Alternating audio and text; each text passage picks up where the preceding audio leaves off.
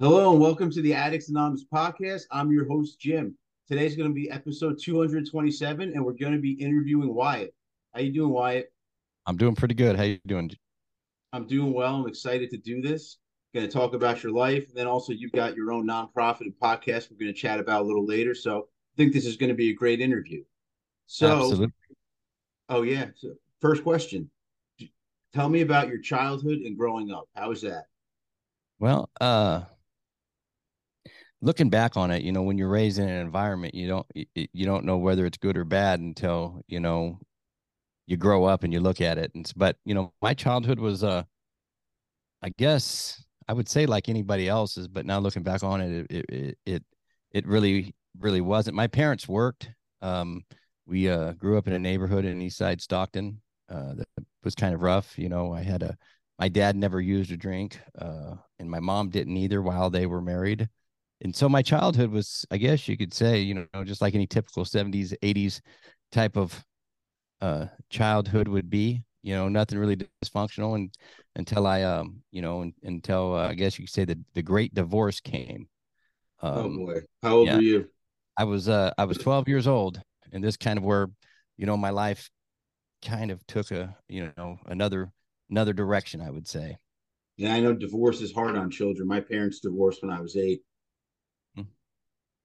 And yeah, I again I don't have you know I do have the only recollection I really have is going to school. I know I wasn't I probably about up until the third or fourth grade I couldn't barely read and write, and I know that I had an issue with school because I never felt smart enough, or you know what I mean, accepted.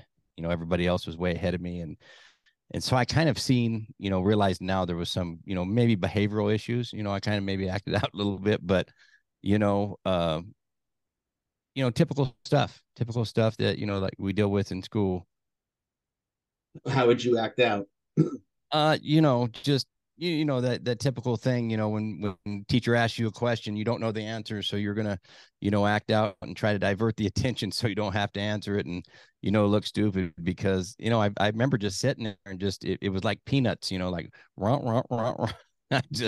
I never was able to, take much in. And so I just felt out of place, like I didn't belong.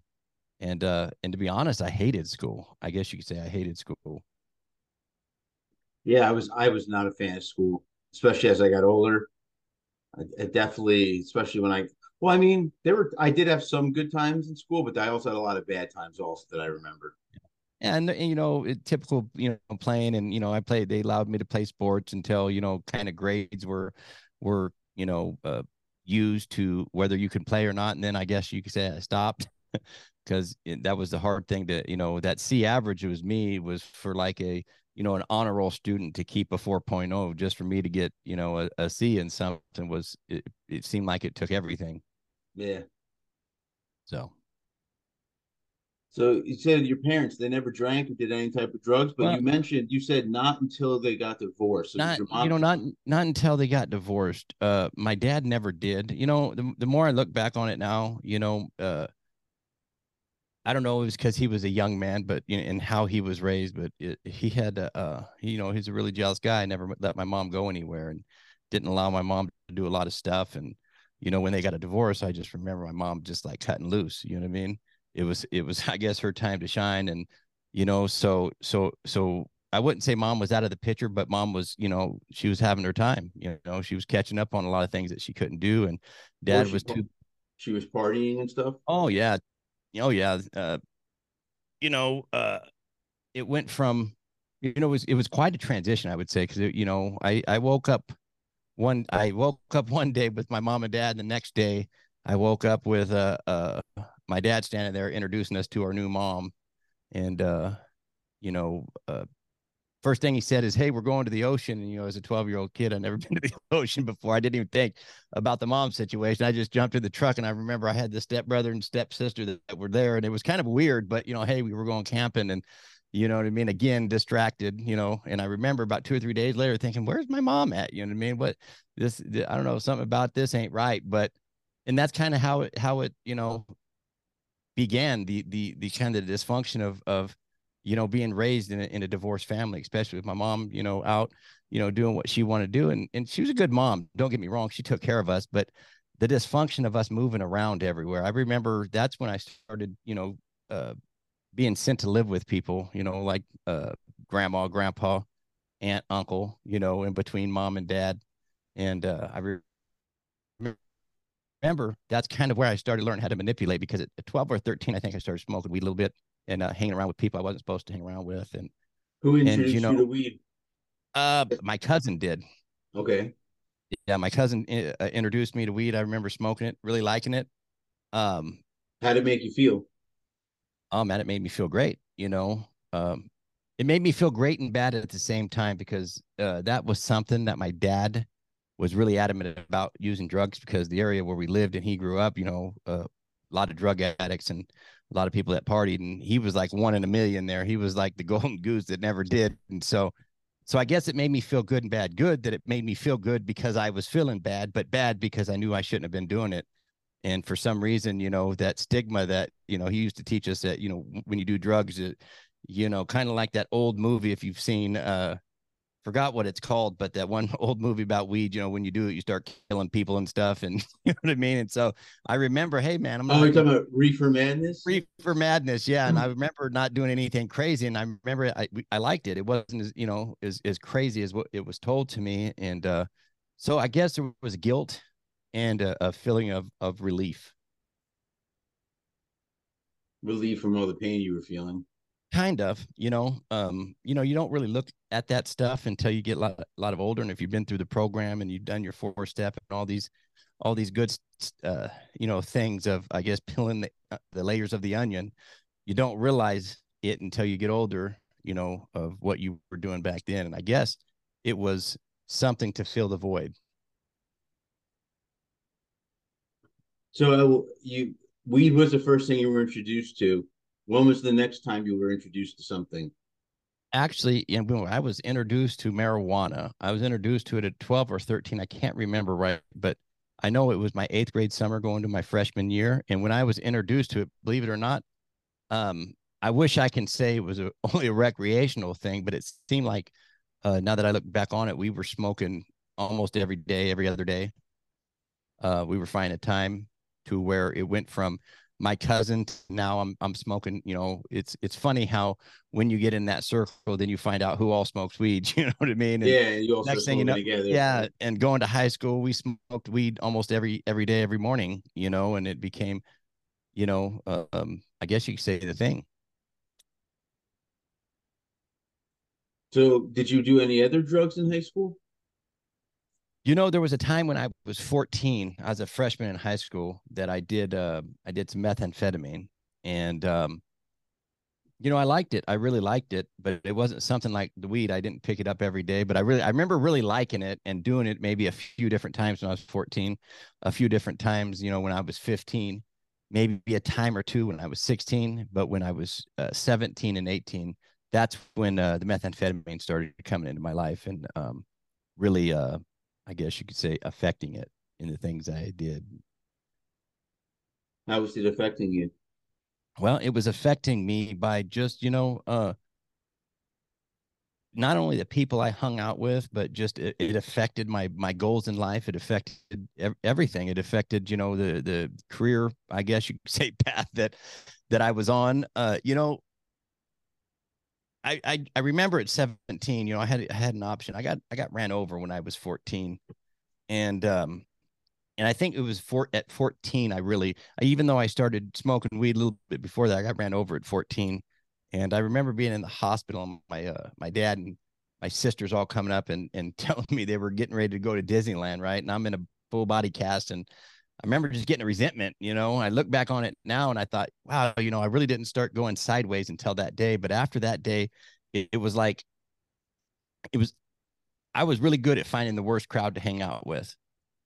You know what I mean? Whether it be high school and anywhere I moved, it just seemed like the people that used or that were bad, we consider the bad kids. I would find them immediately everywhere I moved, whether it would be Oregon, in the mountains with my aunt and uncle, with my mom, wherever she moved in town, it seemed like I would always find them, or I'd go back to my, my old town and hang out there. And so, I guess you could say the direction, I didn't have no purpose, and I didn't have no passion right about 16 or 17. I remember when I started using meth about 17, and even though I had people around me that would try to encourage me and, try to give me direction to life, and,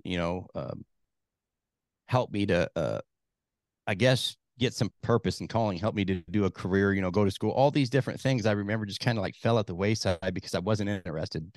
What I was interested in is going out and causing trouble, and, being around the likes of people just like me that were, strung out, I guess you could say. So I would say 17. I was probably at the point where a lot of people didn't know, but I was probably using meth every day. And then at 18, because I quit high school at about the beginning of my senior year, You and dropped out? yeah, I dropped out. Probably the worst thing in my life that could have ever happened to me is I got a settlement from that wreck when I was 14, and it was given to me when I was 18, and I was handed $48,000 in the middle of my meth addiction. So, Oh needless to God. needless to say, no one's seen me for about 3 or 4 months, and it beat me up. I remember at the end of 3 or 4, I think it was 4 months later, I was walking down the street in on the east side there. They call it Okieville, and I was walking down the street with a backpack and two different pair of shoes on and flat broke, strung out, Unbelievable. strung out. The only thing I got from it was a severe addiction, I guess you could say. And then, Unbelievable. yeah, and then 2 months later started my career in, I guess you could say, the penal system. Oh, that sounds like it's fun. Let's get into that in Yeah, just a second. But stupid question. What go does ahead. meth make you feel like? How did it make you feel? Meth made me feel invincible. Okay. Kind of like alcohol. When people, drink alcohol, they're able to talk, they're able to socialize, they're able to do those things. That's what meth actually made me feel like I can do. Meth made me feel like, believe it or not, I know this sounds stupid, but it made me feel smarter. Yeah. Again, I told you I had issues, with learning and different things, at an early age, and it made me feel smarter, made me feel like I can talk to people, made me feel, invincible, made me feel like I can do the things that I didn't do before. Yeah, just really, really good. Yeah. I remember when I took Adderall, um, it would feel kind of the same way. I would snort a lot of it, because the only difference is methamphetamine has methyl in it, as far as like the compounds, if I'm not mistaken. I don't know a lot about that stuff, but I know they're very similar and they're both amphetamines. One's just like I said, one chemical or compound away from another. But yeah, I look back. I was just talking to my mom the other day about how crazy we are as drug addicts. How I would snort so much Adderall that my body would be like, it would be my heart rate would be crazy. I would just be like giving off like just a certain feeling. And my solution was let me snort some Klonopin, and Yeah. then let me drink a couple of beers, have a couple of shots, and that'll bring me down. Yep. And I think back about how dangerous that was. That's just Oh if anyone man. told me they did it, I would say you're nuts. Yeah. I But tell to people us, now. Yeah, I tell people now when we mix an upper and a downer, we get an all arounder. And so that's that's what happens. And I did the same thing, smoked weed after a bunch of days, and it was just, it's crazy the things that we do when we look back on now and we go, I don't even know how I survived that. yeah. And you mentioned another thing I was going to bring up is you mentioned that no matter where you moved, you seem to find the wrong crowd. And it's Absolutely. so true. Isn't it amazing how we just attract it? There's something about it that happens. I my dad used to tell me I'm tired of people being a bad influence on you, but the truth was I always influenced people. It's not that I was attracted, but it seemed you're right. Whether it was school, I was always, what I mean, attracted to the people. It's like we knew who smoked weed, or we knew who did the drugs. You know what I mean? It was like, a gut feeling. And so, yeah, every time, every place I ever moved to, which was a lot of places, I always found a few people, or I found the crowd that I was able to do those things with. Yeah. So you graduate high school. You're broke. Well, you don't. I'm sorry, you don't graduate high school. You're broke, walking down the street, Yeah. strung out after losing $48,000. What did you do at that point? Where was your life going? What did you do? Um, You know, it's it's like a good and bad. At 19, I think I was able to. I moved in with my dad at about 19, and I was still using. And I met a girl. Did met the girl thing, and you know, got her pregnant. Did the little family thing. Had a daughter. My daughter Sam, and I just couldn't. I couldn't get the monkey off my back. It was trying to live two lives. I have them in this apartment trying to go to work every day, but I'm still strung out. Now that I look back on it, I don't think I ever got clean. I just got, I just kind of changed direction and just started doing the responsible thing. For a year there, I was out on the streets just doing whatever I wanted. I remember moving back into Lodi with my dad, and I had kind of a more of a stable living. And from there, that stable living kind of like transferred over to the apartment that she was able to rent, and where I had my daughter at. And then I think 6 months after she was born was my first term. I went to I got a second degree burglary. I was out doing my thing, and I got a second degree burglary, and I went to jail. I think that was my second time, but that was my first time actually getting an amount of time. So you also mentioned that was right around the time you started your penal career. Yes, yeah, that was kind of the start of everything. Even having a kid and the prospects of being a dad and stuff didn't overtake the addiction. That was still a big part of me, I guess you could say, and I still had a longing to use, and that's the truth. The more I look back on it, I wish it wasn't the truth, but it was the truth. I just wasn't ready yet, and that was my first big sentence. I think I was sentenced to a year, and then from there, I got out, and obviously, kid's mom wouldn't take me back, and I don't know if it was a deep depression or just a deep addiction. I could tell you it was both. I wasn't happy. You know what I How mean? was jail for that year? Uh, well, I wish I can say it was bad, but if it was too bad, I don't think I would have went back. I think it was, again, there you find your community of people. You know what I mean? Everybody that I knew on the streets that were addicted, most of them were there, and so it's just like creating a family out here, a clique out here of your friends that use just the same way in jail. And I guess it was bad in the sense where I couldn't go nowhere, but it wasn't bad in the sense to where um I never wanted to go back, if that makes sense. Yeah, That was the no, first of many. some people, like you said, they don't mind going into that jail. It's just, especially It was, when you're know everybody there, it makes it that much harder. Did you yeah. were you able to get drugs when you were there? Oh yeah. Oh yeah. When I was in county jail and I went out to the honor farm, there was drugs, weed everywhere. And so, the excitement about just, clicking up and just, being in that criminal, mindset. I don't know. Maybe I kind of feel now I look back on it that, that lifestyle may have excited me. I don't know. I know that it didn't bug me.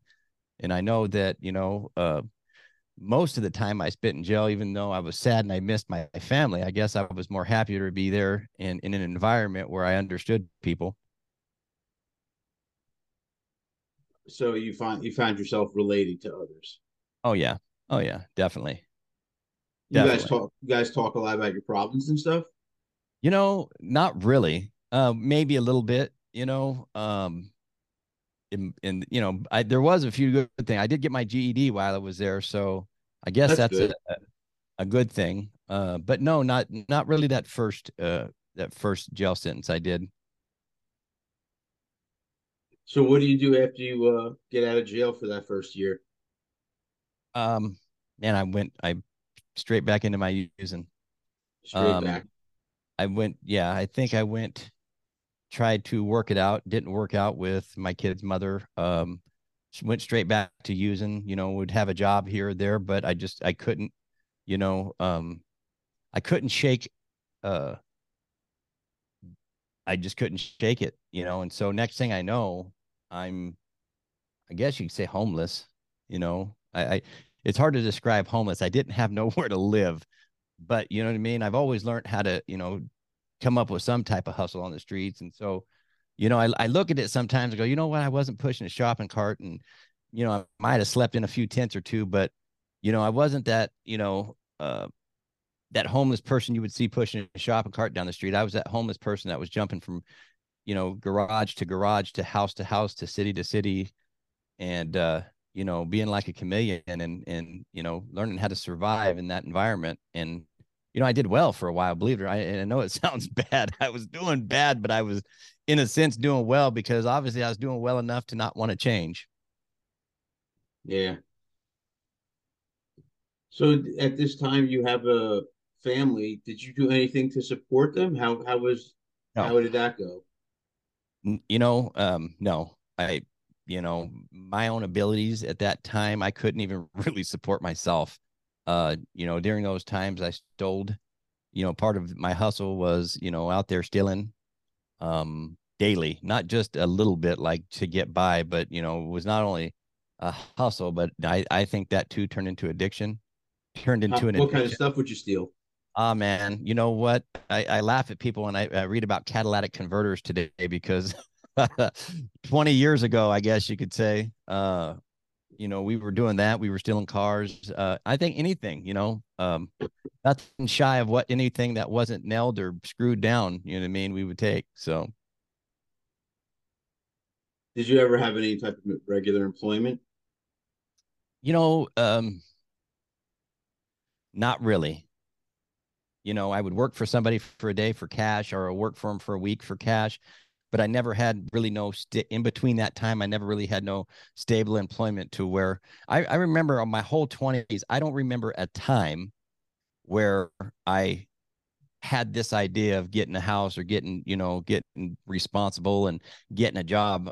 Every time that I would get a job is because the opportunity came up and they were paying cash and I needed cash, you know what I mean? To, feed my habit.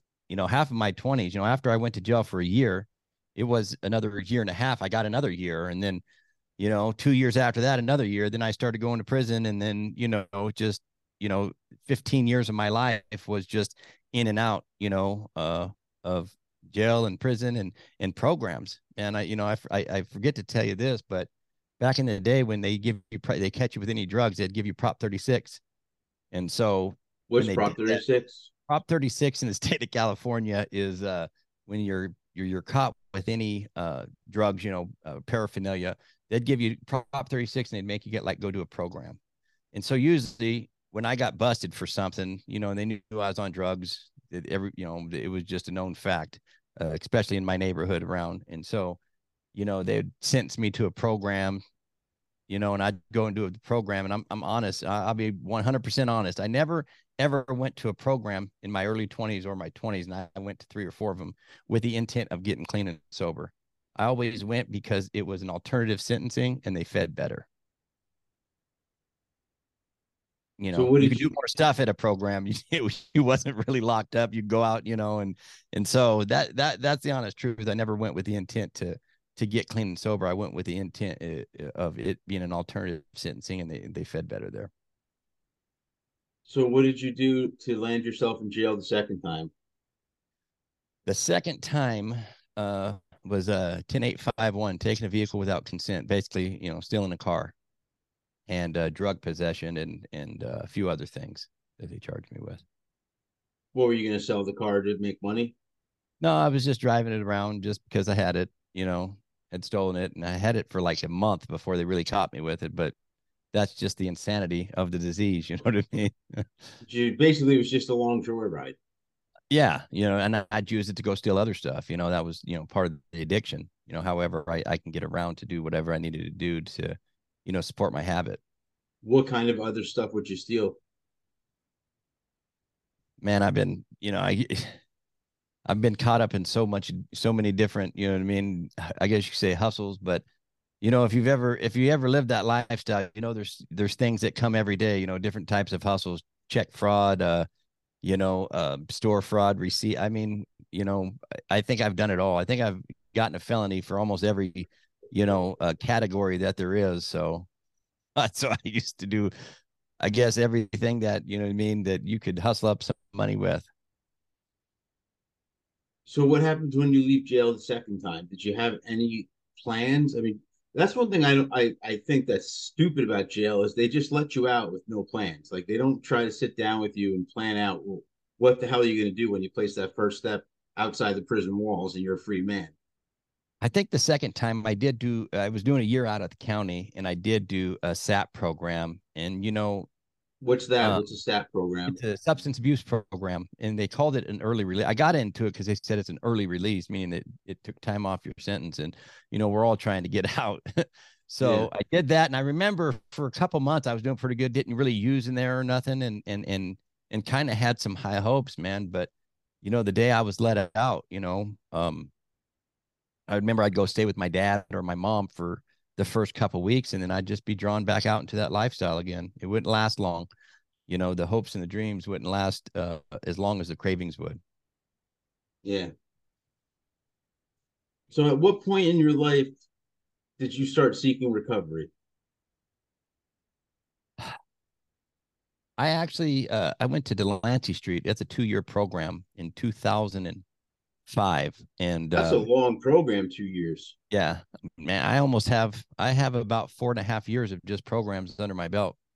But Delancey Street was 2 years. I've been in a few, 6 to 8 month programs and stuff. And so, but yeah, it was a long program there. And they do more of what they call, work therapy, attack therapy, and well, let me rephrase that. Maybe not attack therapy, but when I was there, they would do a lot of games and confront you on your behavior and um, and teach you how to work, which was good for me. I worked in the restaurant down there and did really great, and had 2 years of sobriety when I left there at my 2-year mark. And then I moved into my own place, was I guess you could say my first actual apartment. And man, I was doing good for about 8 months. But even then, I had never worked a program, didn't work the steps or nothing. It was just basically a white knuckle staying sober. You know what I mean? And it about 8 months went by, and I went and visited a friend in my old neighborhood, and I was actually talking to them about sobriety, not recovery, but I was talking about,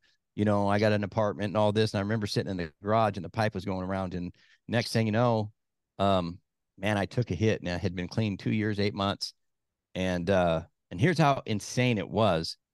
As soon as I took a hit, I knew right then and there that I was going back to prison, right immediately. And here's the truth.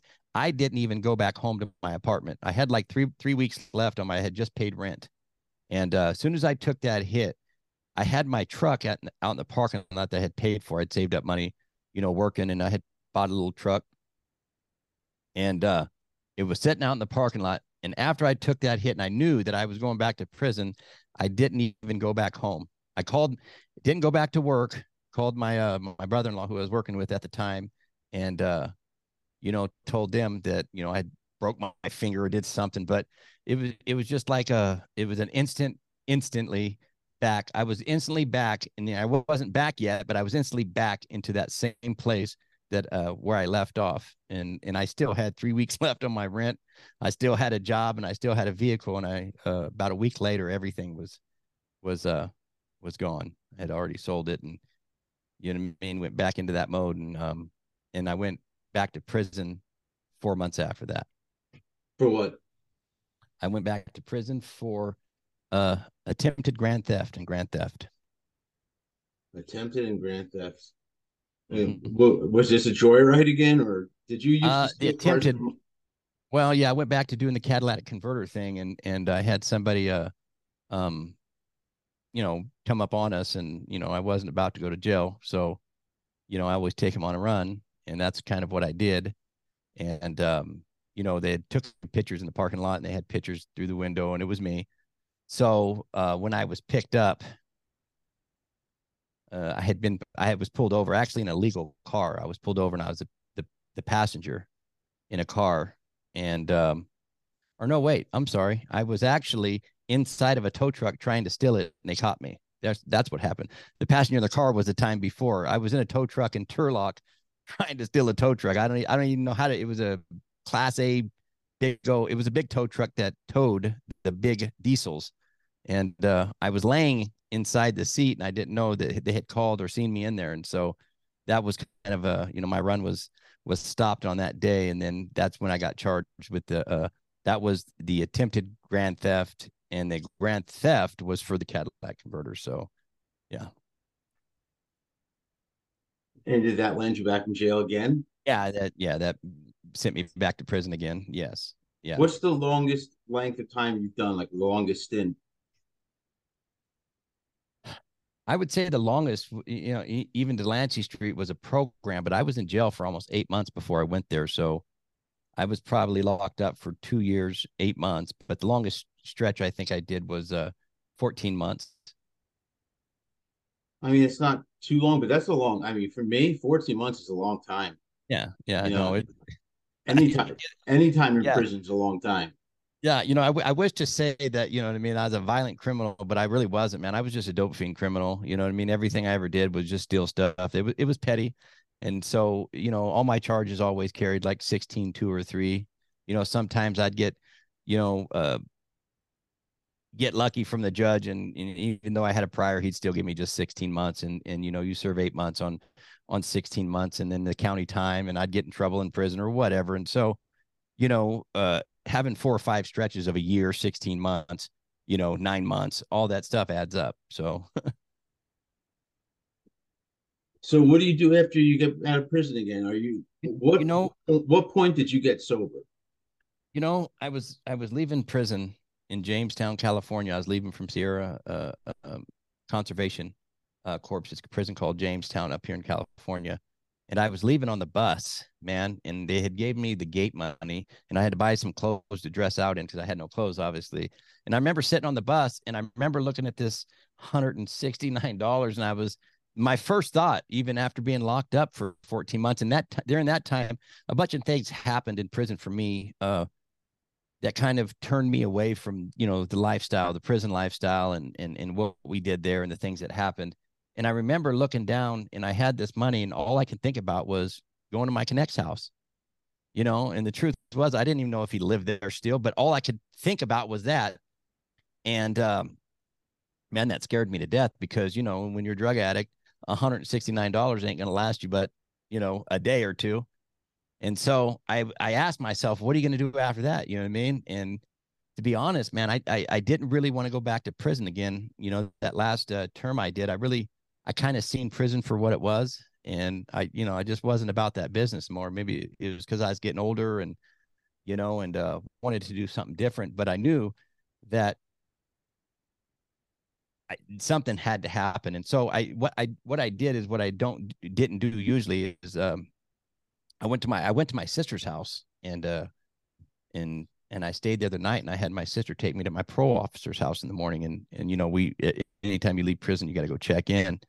And actually there I asked him if he can get me a program, and he did. He got me into Salvation Army, and I went there for 2 weeks, and I blew it because they started kind of I felt they were talking bad to me. So I left, man. And I left, and I walked straight to the phone, and I called him again. He goes, "What'd you do?" I said, "Man, they were told me to do this." And you know what I mean? I wasn't really about just them telling me that at that point in my life. And so he came and got me, man. And he took me to another program called New Directions.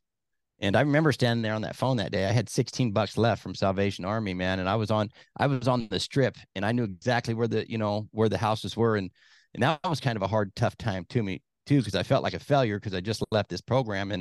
And man, he came and picked me up. He swooped me up, and he took me to another program called New Directions, man.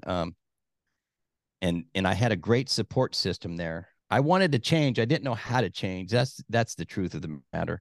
I really didn't know how to change. I wanted to change. And there I was able to have a great support system that helped help me transition into recovery mode. I don't think people know how important a supportive group can be. People absolutely. That understand us. Yeah. And, that was my first time really, engaging in meetings in the program. And I actually, there was a man there named David Hanley. He was a project coordinator, but he was also the pastor of a church out there. And so it was my first experience of working the steps, and not even know I was working the steps because, I kind of still had a little chip on my shoulder then. I didn't know at what, but, he would allow me to come in and talk to him. And I guess, through that process, I started being able to trust and and I guess you could say unpack a lot of things, and he had his own little program that he did. It was called 12 Steps to the Cross. And so in between the meetings and the program and the main program classes and stuff, I would go and attend that. And, he'd break these things down to me that I never knew. And, he was the first one to allow me to see how dysfunctional my life was. And I think right then, when I got that understanding that my life had been a mess, I started to become accountable for it. And once you found yourself being accountable, what did you do to better yourself? You know, here, I, my first plan of action, I wish I can say it was this and this, but here's what I did. I did what was suggested of me. I didn't really know what to do, but I had a friend that I had known on the streets. His name was Tyson, and he had been through that program, and they allowed alumni to come back and, to talk with people that are in the program. Uh, and I remember that being an overwhelming. What do I do? How do I do it? And I remember him telling me, man, listen, all you do is just do what you're doing, man. And matter of fact, he goes, can you help me put up the church chairs on Sunday? I said, all right. You know what I mean? And so him inviting me to do that in the meetings gave me a little bit of a purpose, right? Because he would always call me and say, hey, don't forget to set up the chairs Sunday. And we would get there about 4 a.m. And again, then I'd have somebody else to talk to and work through, things in the steps. And so, I guess you could say a major part of my story are these guys that took me in and gave me these little, little tasks, you know what I mean, that were very important. Even though I had went and moved into a sober living house and I had gotten a job with my uncle, I still would stay involved. That Sunday morning doing the chairs was like, the biggest responsibility that I can ever have. And, I started doing that while I was in the program. I started doing these little bitty things that were suggested of me, and I became consistent, I guess you could say. Instead of wanting to run out and change the world, I remember just taking suggestion and being consistent and just sticking around. Yeah.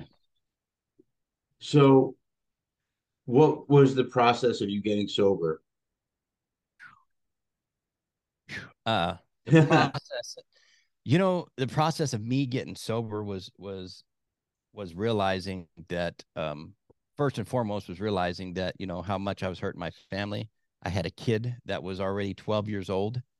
Um, and the process of it was me, really, I guess you could say, working the steps, finding someone that was able to take me through the steps and attending church for me. That was my recovery program. And that's what I stayed consistent with.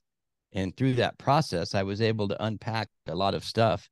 And, you know, um, I wouldn't say get well, but get healed of a lot of things, and see, how a lot of things had hindered me in my addiction. So, what's life like for you nowadays that you're sober?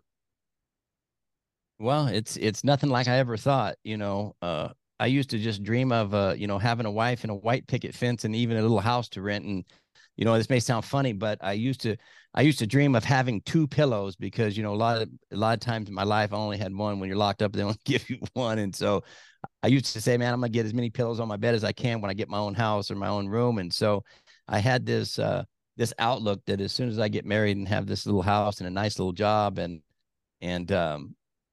wife, man, I'll be happy. But I guess you could say God had a lot of other things in store for me because, once I got that about a year out of recovery, I got married and we moved into our little house. And, I was staying consistent, of doing what I've always done. The chair story, just to let you guys know, I did that for 4 years. I went in every Sunday morning and helped them stack the chairs. Even after I went to Bible college and got ordained, I'd still go stack the chairs. It became my responsibility, and it was hard to even hand it off. But I just stayed consistent. Those first couple of years, I went back to work, stayed in the program, kept working on my recovery, and man, there was just so much things added to my life. I went back to school in 2013. I had about 4 years of recovery, and I went back to school to become a substance abuse counselor. which was scary in itself, because you remember, if you hear my story about school, man, I'm never felt really smart enough to even, think of that as an option, man. And I went back and for me, I was constantly breaking barriers that I thought, that I wasn't good enough for. And I went back to school, got my credential, went to work for the same program, New Directions. That was my first substance abuse job. And, I had this dream in my heart that, to go and create a treatment program too. And so I remember telling everybody there, I'd been working there for like 8 or 9 months. And I said, hey, I'm going to help a guy start a treatment program up in the hills. And everybody started laughing at me, because I don't know if it's because I only had a little bit of time, and, dreamers are dreamers. We get that. But I had met a gentleman. I drove my car. Me and my wife had drove my car all the way about 70 miles from where we lived, and had looked at the place to do a program. And the lady there said, hey, I know a gentleman that actually wants to start a program. Would you mind if I give him your number? And I said, sure. And about time I got back home, he called me. And that dream that we had turned into actual reality.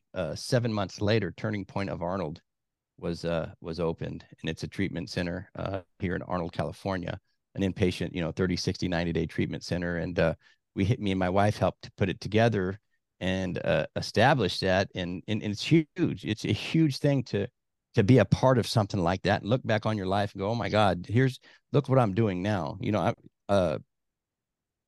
Currently, I'm the program director. My wife went and got her substance abuse certification 3 years ago. Her name's Rebecca. We both work there. We're the only counselors there. I'm the program director also. And, this is what we do daily. I think I realized about 5 years in my recovery,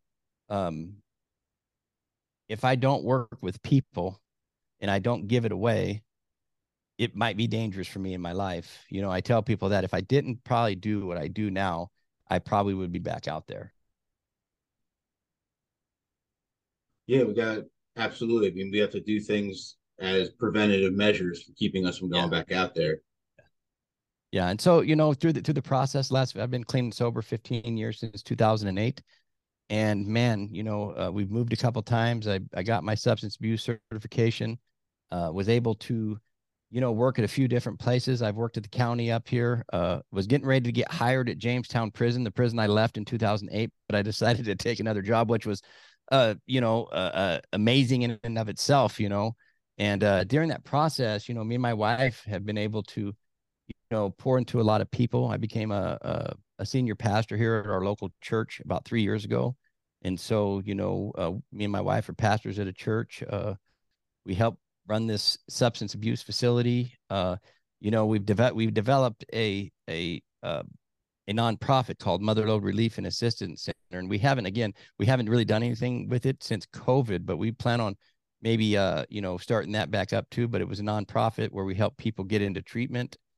Right now we're starting our other business called Rise and Walk Recovery. We have a podcast, Rise and Walk Recovery podcast, where we like to talk about, share our experience, strength, and hope. We like to talk about, different things about addiction. We like to educate people. And so, man, we've come a long ways. I look back on it now, man, and I've come a long ways, since when I got clean and sober.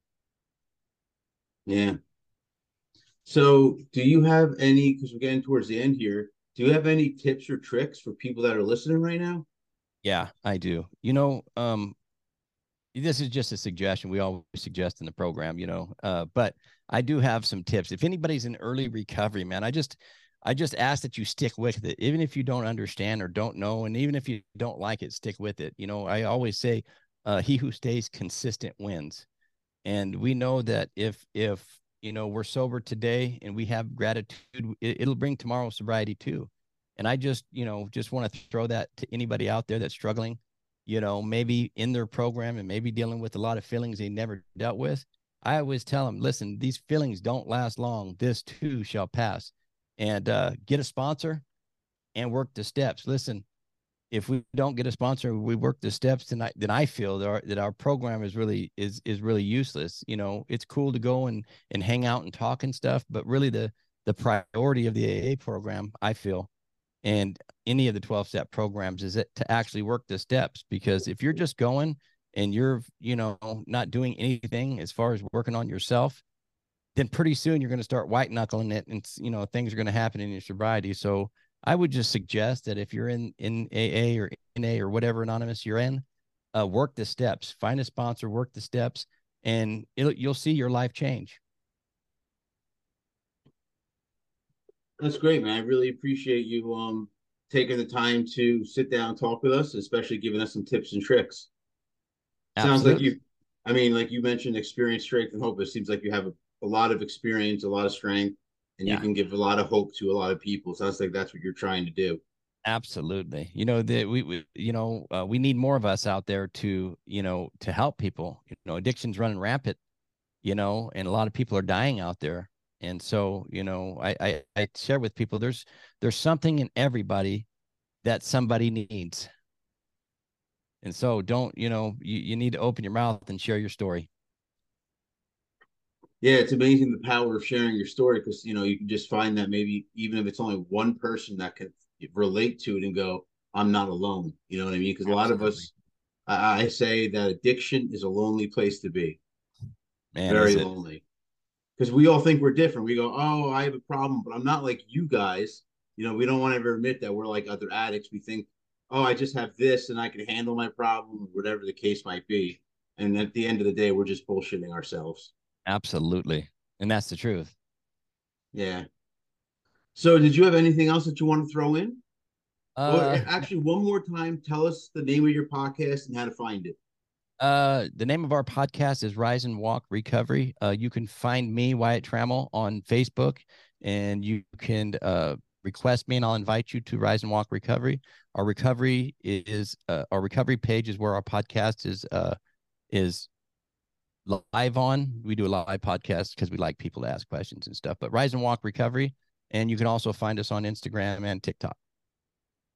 Great. That's awesome. So, it sounds like you guys are doing good things. You guys headed in the right direction. Absolutely, we're trying to head in the right direction. We're doing what we can. Day by day. Just got to do it day by day, right? Yep. So, I once again want to thank you so much for coming on the podcast. I really appreciate it. It means a lot. Well, we appreciate it. We thank you too. Awesome, man. So, sit tight for me. And for everyone that's watching and listening, if you like what you just saw and heard, go below and give us a like. Also, subscribe to see when we upload new videos. You can also check us out on all social media. We're on Twitter, Reddit, Facebook, Instagram, TikTok. I say you name it, we're probably on it. I also suggest checking out our website, which is www.addicts-anonymous.com. There you'll find plenty of free resources as well as free literature.